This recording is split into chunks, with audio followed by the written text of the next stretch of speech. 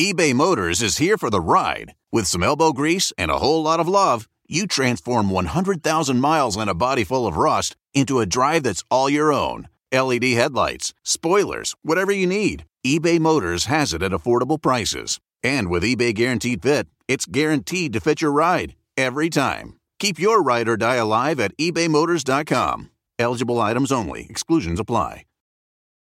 Cheers to a great day and this ice-cold Corona. You know what would make this day even better? My grandma's carne asada. Or your grandma here with us, making carne asada. She does love a cold Corona. Throw in some dancing. Oh, we can watch the game. I'll drink to that. So a backyard concert with football, food, dancing, and Corona? And your grandma. Or we could keep it simple. Simple is good. Want a Corona? Thanks. Salud to the perfect day. Corona, la vida más fina. Get your Corona at ordercorona.com. Relax responsibly. Corona Extra Beer, imported by Crown Imports, Chicago, Illinois. Civics 101 is supported in part by the Corporation for Public Broadcasting.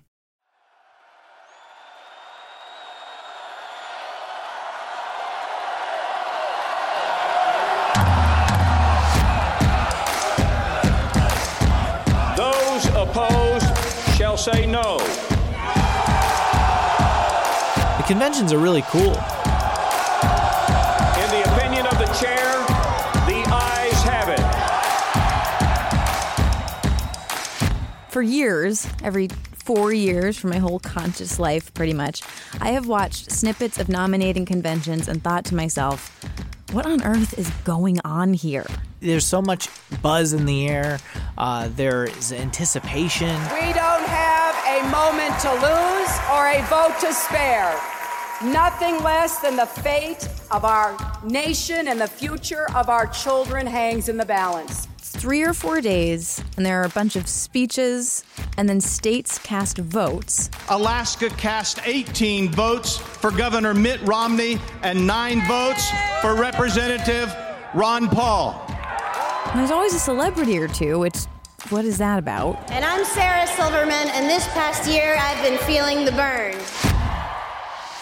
And then finally, the presidential candidate nominee comes out and is like, I accept your nomination. The folks on the floor really want to hear from their nominee. I accept your nomination for presidency. I accept your nomination for the presidency of the United States. I accept your nomination for president. I accept your nomination for president. I accept your nomination. Accept your nomination for the presidency of the United States. Which also baffles me because don't we already know who the nominee is? That's the point of primaries and caucuses, right? Is anyone surprised here? Point of order, Mr. Chair! Roll call vote!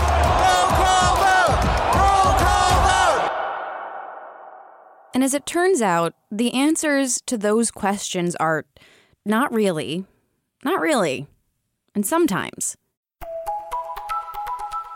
It is time to take a trip into the enigmatic world of nominating conventions.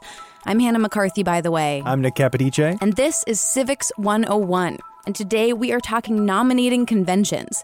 Domenico Montanaro is kicking things off. I'm senior political editor and correspondent at NPR. When he was talking about actually going to conventions, I was so jealous. I know, yeah, me too. Hint, hint, NHPR. You've been to a couple, right? To the conventions? Yeah, I was at 2008, 2012, and 2016, so I've covered the last 3. Been to both times. All right, Hannah, so we have these primaries and caucuses, and the public gets to weigh in and choose their nominee, right? So what's actually going on at the nominating convention? Like, what is it? What's the connection between this big event and the state elections that precede it? That is the leap that I was having so much trouble making. But I think Domenico got me there.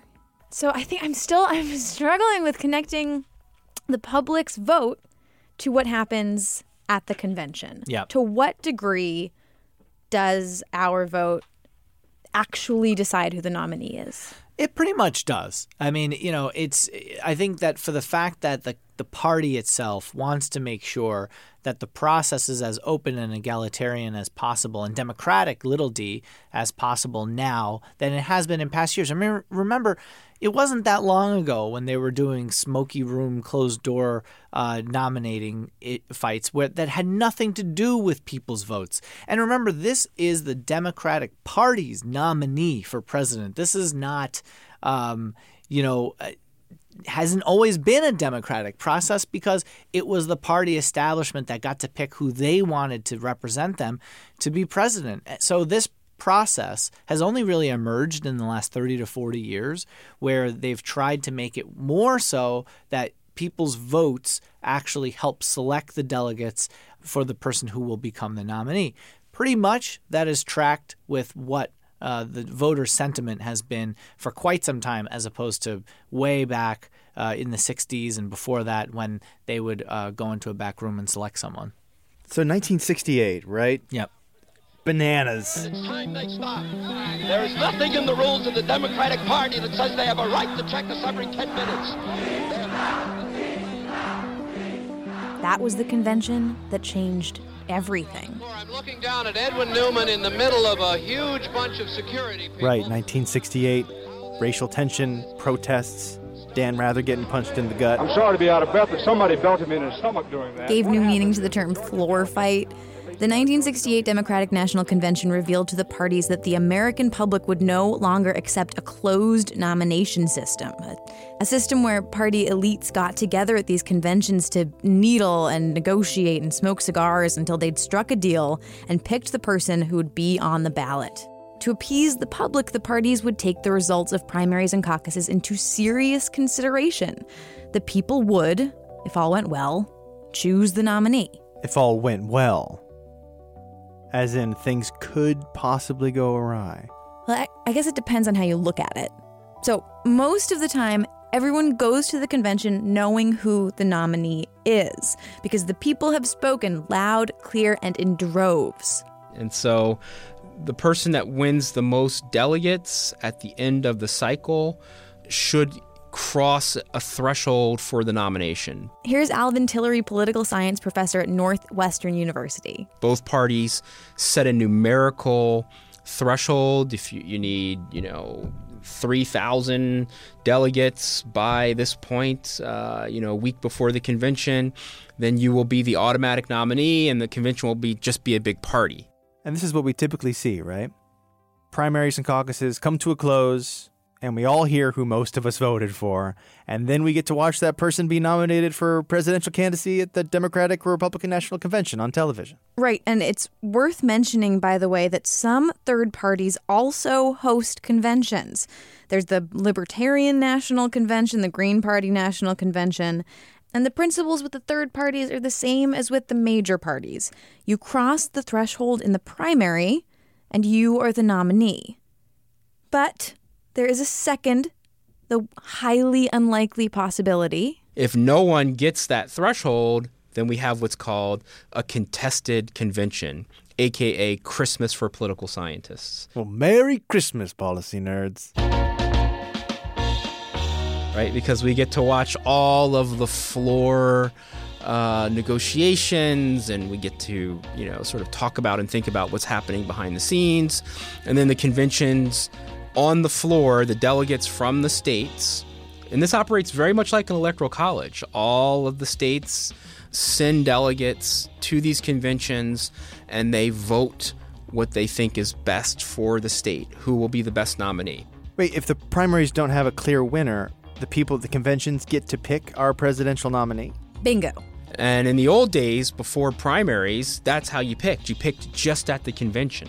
The state parties would send delegates, they would get into the convention hall, and you'd have multiple rounds of balloting, 6-7 rounds of balloting, before you would get a nominee coming through the system. Fat cats scratching each other's backs and smoking cigars? Handshakes and horse trading. Now, this hasn't actually happened since 1952. And then after primary reform in the 1960s, it became super unlikely. But it is possible. What's it actually literally look like on the floor? Oh, okay. So if you've watched a convention, you might remember the moment when the camera pans from state to state to state and a delegate takes the mic and brags about their state for a little bit and then reports how many delegates each candidate received in their state.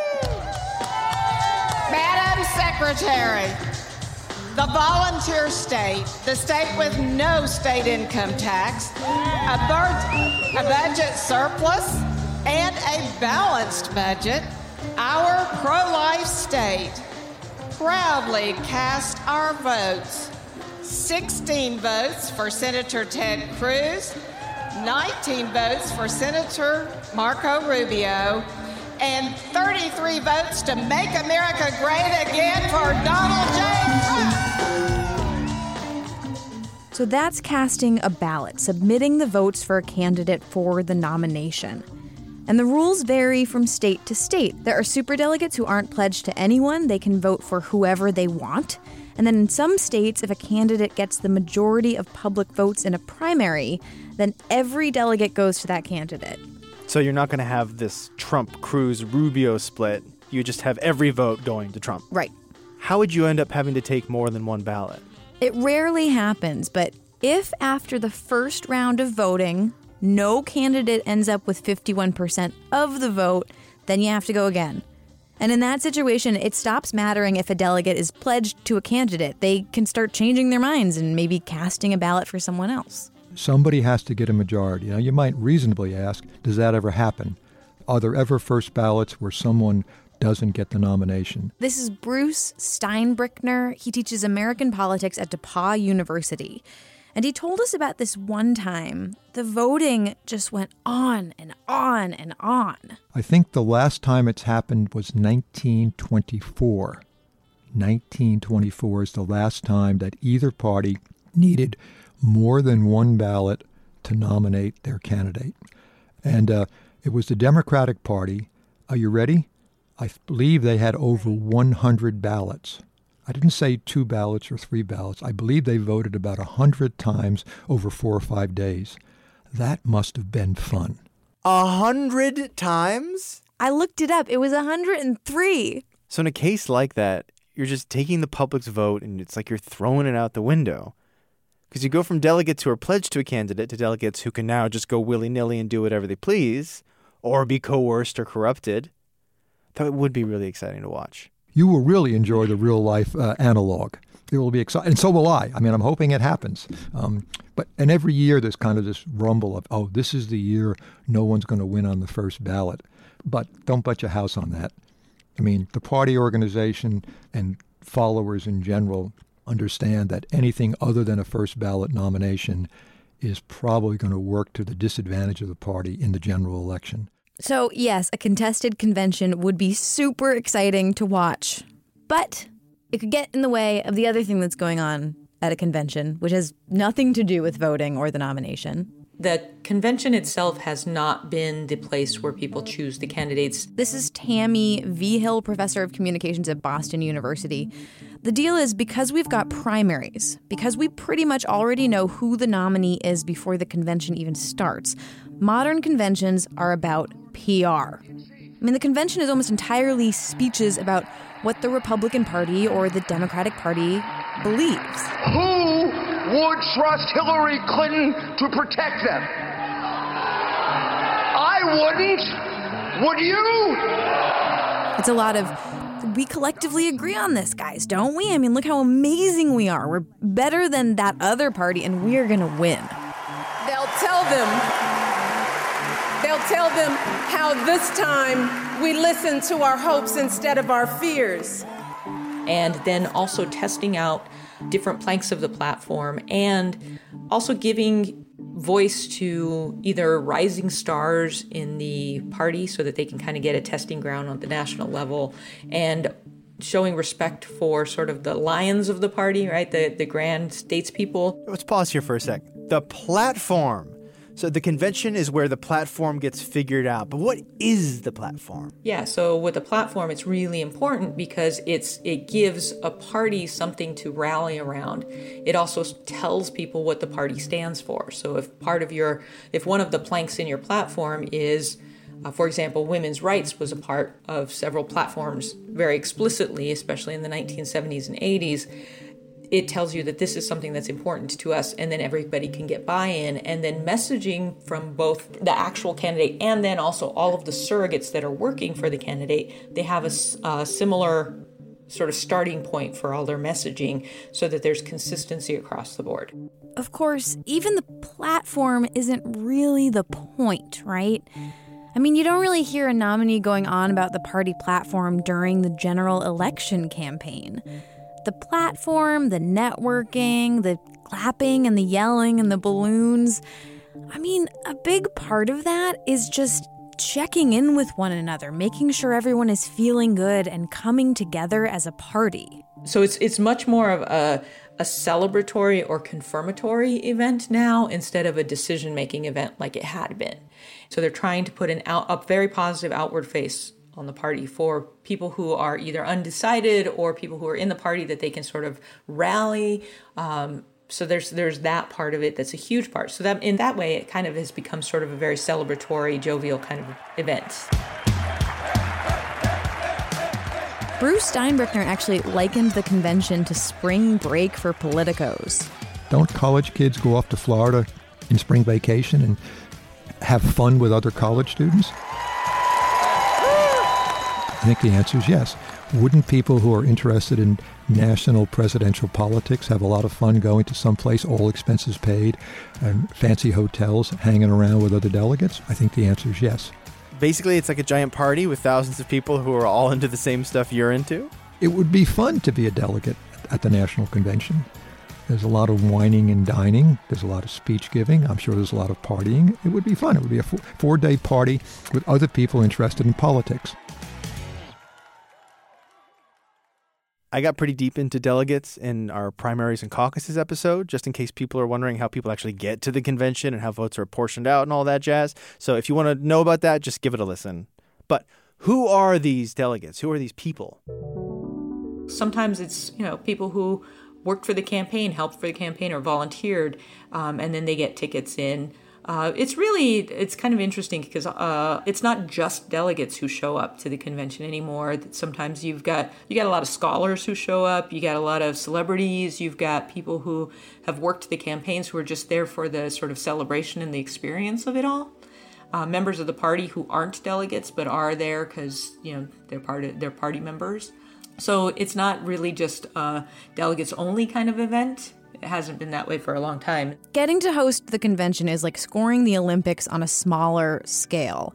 The security and the mess is a pain, but it brings in tons and tons of revenue and tourism. People will pay thousands of dollars for a ticket to the DNC or RNC, especially if the candidate is really popular or it seems like some drama could go down on the convention floor. How do they choose a city for the convention? Well, look at the 2020 Democratic National Convention. The DNC chose Milwaukee. Now, they were also considering Houston and Miami, but they picked this smaller Midwestern city in a state that, up until the 2016 election, was basically a Democratic guarantee. Right, until Wisconsin voted for Trump. Right. So the DNC is saying, hey, we see you, Wisconsin. We're going to show up for you in a major way. And then once a national committee has chosen a city, they appoint a convention CEO. This is the person who's going to be in charge of the day-to-day operations of this event. And who pays for the whole thing? Part of the deal with scoring the convention is that the host city has to raise the funds for this big party. So they also form a committee. The DNC plans the thing, and the host committee ponies up the cash. Tens of millions of dollars. I talked to Domenico Montanaro about the mood at these conventions. Like, the event feels really powerful and significant, even though the nominee is usually a foregone conclusion. And so much of the event is really dedicated to patting yourself on the back and building camaraderie. And he said that, actually, the convention can potentially be a decent barometer of the campaign to follow, an indicator of an unpredictable future. The difference between, let's say, in 2008, between the Democratic and Republican conventions was it was like the place was on happy pills at the Democratic convention because they just really loved their nominee. They felt like hope and change was in the air and that they were going to win in that election. During our national convention, we will demonstrate to all Americans why we need Barack Obama and Joe Biden in the White House. The campaign for John McCain, that convention, was a little more dour because it started off with Republicans canceling the first few days because of Hurricane Gustav, if you remember that. Fox News alert now from Denver to St. Paul in Minnesota. We're getting news now on the potential for some changes in the Republican schedule starting on Monday. And that wasn't even a hurricane that was anywhere near St. Paul where the convention was held, but because they had such bleed over from Katrina, they didn't want to seem like they were being insensitive. So it just got off on a bad foot, and it really was indicative of what would happen during the campaign. So sometimes you can get a sense with what the energy is like at each place on how the campaign's going to go. It seems like the modern nominating convention is simultaneously totally arbitrary and completely crucial to a campaign. Exactly. There's this thing called the convention bounce, where the presidential nominee usually gets a boost in the polls immediately following the convention. Like, Bill Clinton got the biggest of all time back in 1992. He climbed about 30 points. I mean, it makes sense. America loves celebrity. And what's more aggrandizing than accepting the nomination of an entire political party before millions of TV viewers? Yeah. I mean, we could, assuming there's a clear primaries winner, we could just go right into the presidential election. But then, what would elections, or the United States for that matter, be without the pomp and circumstance? We are all a part of this great Republican family that will give the... And when I think back of all the miles and all the months and all the memories, I think of you. And I recall the poet's words. All those millions of Democrats and independents who I know are looking for a cause around which to rally. There are moments which cannot be completely explained by words. Their meaning can only be articulated by the inaudible language of the heart. Tonight is such a moment for me.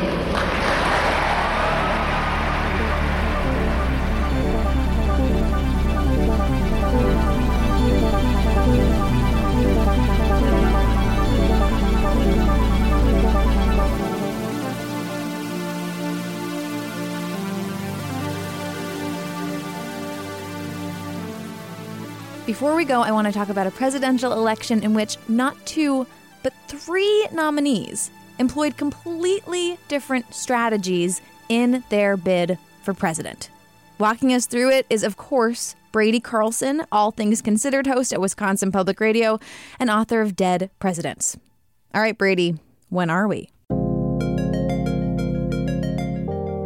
We're talking about 1992, which is, as of now, the last time an incumbent U.S. president has run for re-election and lost. So it's been a while. So what happened? Oh, yeah, that is super, super rare. What in Sam Hill happened, Brady? Well, that's what makes this so interesting, because if you had asked somebody in, say, 1990 or 1991 what this campaign was going to look like, they probably wouldn't have guessed anything close to what actually played out. Remember that in 1992, Republicans had won all but one of the last 6 presidential elections, the last 3 in a row pretty handily. And 8 years before, Ronald Reagan had won 49 states on election night. Reagan is our projected winner. Ronald Wilson Reagan of California, a sports announcer, a film actor. And at one point, it looked like George Bush was going to have the same luck when he ran for re-election. During his term, Bush had led the U.S. through Operation Desert Storm in Iraq. And at one point during that episode, his approval ratings were like 88%, 90%. I mean, just really, really high. The Cold War was thawing, the Berlin Wall was coming down, and at home, Bush had signed some pretty high-profile bipartisan bills like the Americans with Disabilities Act, the Clean Air Act, this big budget deficit deal, the kinds of things that you can say, I'm getting stuff done to the American voter. All right, so Bush was in really good shape. People are liking him, right? So where did it all go wrong? Well, the recession changed that. There was an economic expansion in the late 80s that slowed and then stopped. This is the time of the savings and loan crisis. Private mortgage banks were collapsing and there was a federal bailout. Technically, according to economists, the recession was not very long, but the recovery was slow, especially in key states like, say, New Hampshire. And when the economy isn't doing great, usually neither is your approval rating. And remember that budget deal I mentioned? Well, the Republican base, which had never loved George Bush the way they'd loved Ronald Reagan, was furious about it because part of the budget deal included tax hikes. And when Bush had run for president in 1988, he said, "Read my lips. No new taxes." I've watched that clip a lot of times because it was really, really important. It is what convinces a significant chunk of conservative grassroots voters to back an alternative Republican candidate, commentator Pat Buchanan. He challenges the sitting president and does pretty well. I mean, Bush gets the nomination. He's still the incumbent, and incumbency has its advantages. But it means that he has to pay more heed to the party's conservatives, including social conservatives, at a time that he's trying to show that he's in touch with average Americans' concerns about the economy. Meanwhile, Pat Buchanan is telling delegates at the Republican National Convention that the country is in a cultural war. It is a cultural war as critical to the kind of nation we shall be as the Cold War itself. For this war is... All of which adds up to a president who had at one point been on track to easily win re-election was now not such a sure bet. Which means that the Democrats must be like slavering at this point, right? They actually stand a chance, and they never expected to. So who did they pick to go against Bush? The Democrats nominated the governor of Arkansas, Bill Clinton, who was presenting himself as a new Democrat. Both he and his running mate were from the South. They weren't coastal or northern liberals. They were talking about revving up private businesses rather than just emphasizing spending on social programs. Now, Clinton is not a perfect candidate. Critics mocked him even back then for saying things like, "I feel your pain" to voters, or saying that he'd tried marijuana when he was younger, but he didn't inhale, kind of trying to have it both ways.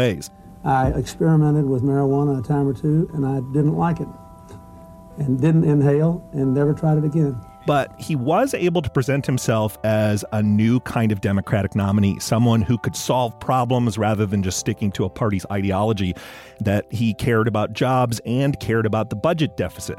So it made it harder for Republicans to paint him as another version of, say, Jimmy Carter or Walter Mondale. He was something different. But he also wasn't the only challenger to President Bush in 1992. What? Who else? H. Ross Perot, a business executive worth more money than most of us would see in a lifetime, loved to go on TV talk shows, a populist who opposed free trade and promised to shake up the political system and get things done. Perot's message, in short, is that we were doing government all wrong, and I could fix it. Now, if you can take 4 more years of this, God bless you, I can't. He also thought that campaigns were run all wrong. So instead of hiring the same consultants and placing a lot of campaign ads, he would run campaign infomercials on cable TV. You'd see these programs where he'd sit there with a bunch of charts and talk about the budget deficit or the national debt or trade policy. 70% of our $4 trillion national debt is due and payable in 5 years, and they do that to keep the interest rates low. And because he was putting tens of millions of dollars of his own money into the campaign, he ended up with enough support to get into the nationally televised debates with President Bush and Governor Clinton. So for the first time, we had 3 candidates in the debates. Oh, that must have been so bizarre to watch. How did those play out? They were pretty memorable, to say the least. The most memorable moments from these debates reflected the narratives that were developing around each of these candidates. Clinton is the I feel your pain guy. He had pushed for a town hall style debate so that he could engage with the audiences. They'd tell him about their problems, about their difficulties, and he'd engage with them. Tell me how it's affected you again. You know people who've lost their jobs and lost their homes? Well, I've been governor of a small state for 12 years. I'll tell you how it's affected me. Perot, meanwhile, is giving snappy, TV-friendly answers about his top issues. At one point, he's asked, "You don't have any government experience. What about that?" And he says, "That's right. I don't have any experience running up a $4 trillion debt." Now, just for the record, I don't have any spin doctors. I don't have any speech writers. Probably shows. I make those charts you see on television.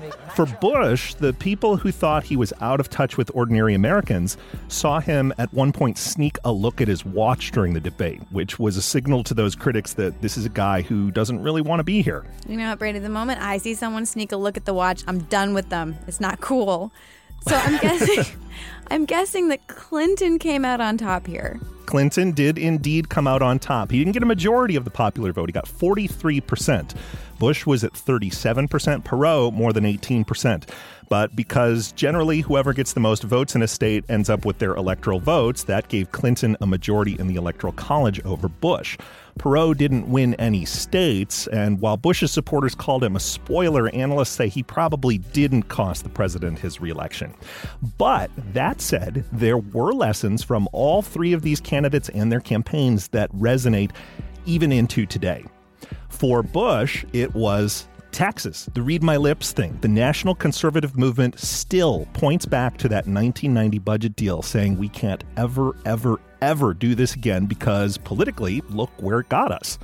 For Clinton, it was a line that they had put up in the campaign offices that sort of summed up their philosophy. And I'll quote, "It's the economy, stupid." You'll still hear pundits on cable news talking about that line today. It's been the rallying cry of the Clinton wing of the Democratic Party for decades now, that if you follow the lessons of 1992, don't tack too far to the left, focus on economic issues, talk about the middle class, and the party will win. For Perot, here's the lesson from those infomercials and his many appearances on TV interview shows, that there's a path forward for populist outsider candidates to bypass the usual political circles and the usual media circles as well. You just go straight to disaffected voters and say, "I'm your man," all of which sounds pretty familiar even today. And one more note about these three candidate debates.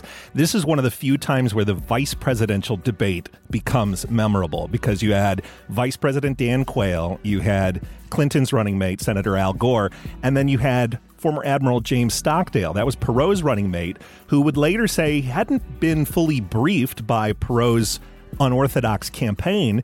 And so the opening line, as he's introducing himself to the country as the candidate for vice president, is a line for the ages.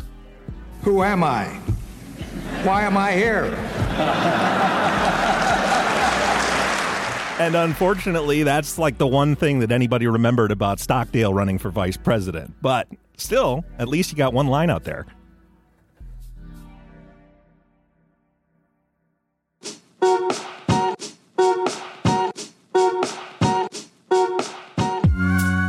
Civics 101 was produced this week by me, Hannah McCarthy, with Nick Capodice. We got help from Ben Henry and Jackie Fulton. Erica Janik is our executive producer and chair of the shearing season in East Cumbria National Committee. Maureen McMurray can throw a crazier party than your national convention any day. Music in this episode by Florian DeCroce, Kilo Kaz, Scott Holmes, and Chad Crouch. And hey, by the way, are you a social studies or government teacher who managed to get all the way to this part of the credits?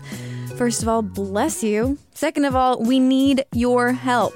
We're hiring educators to make high school level activities and lesson plans to pair with Civics 101 episodes, and you might be the right person for the job. If you're interested or you know someone who is, just drop me a line and we can chat about it. It's nick@civics101podcast.org. Do it.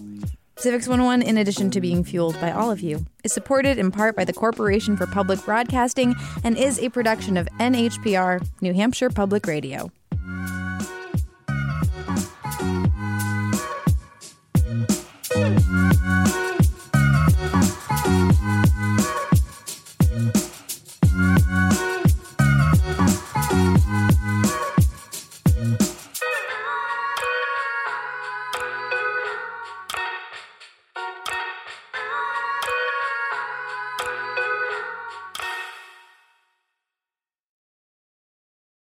Cheers to a great day and this ice-cold Corona. You know what would make this day even better? My grandma's carne asada. Throw in some music. We can watch the game. Or we could keep it simple. Corona, la vida más fina. Get your Corona at ordercorona.com. Relax responsibly. Corona Extra Beer, imported by Crown Imports, Chicago, Illinois.